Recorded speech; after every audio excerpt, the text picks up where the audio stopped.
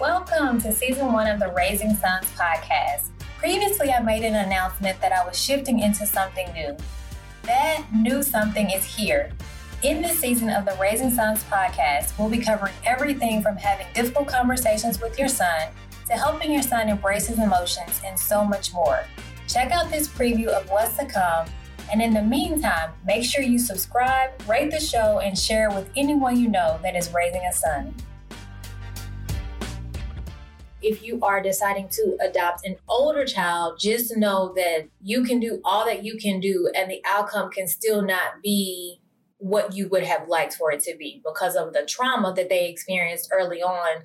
When you come in later, that just may not be enough to overcome what they experienced. So that when they know who they are and whose they are, they can't be shaken by what other people or society says that they are. What does that look like? For me, it's affirming them. I started telling my sons, hey, tell me 5 characteristics about yourself, 5 positive characteristics about yourself. Who do you say you are?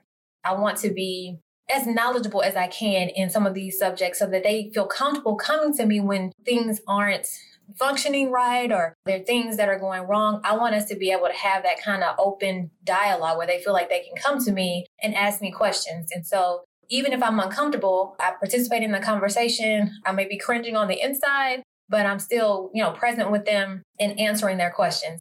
I really struggled with having this conversation.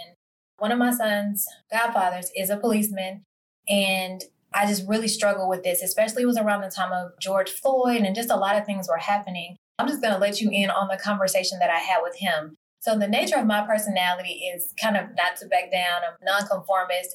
The whole way that my sons have to deal with the police is just hard for me to grasp, or it was at the time, because I just was like, why do they have to do all of this when, they may be pulled over?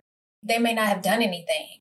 We had this long, drawn out conversation, and I had feelings about the police, even though my son's godfather, is police. My husband was chiming in on the conversation, the importance of it. And he was like, what you want to have happen in the end is you want your son to make it home, right? And I was like, yes. So he was like, there are some things that he's going to have to do that. And sorry, but not sorry, right? He's like, I didn't make the rules. It's unfortunate. It shouldn't be like this, but this is how it is.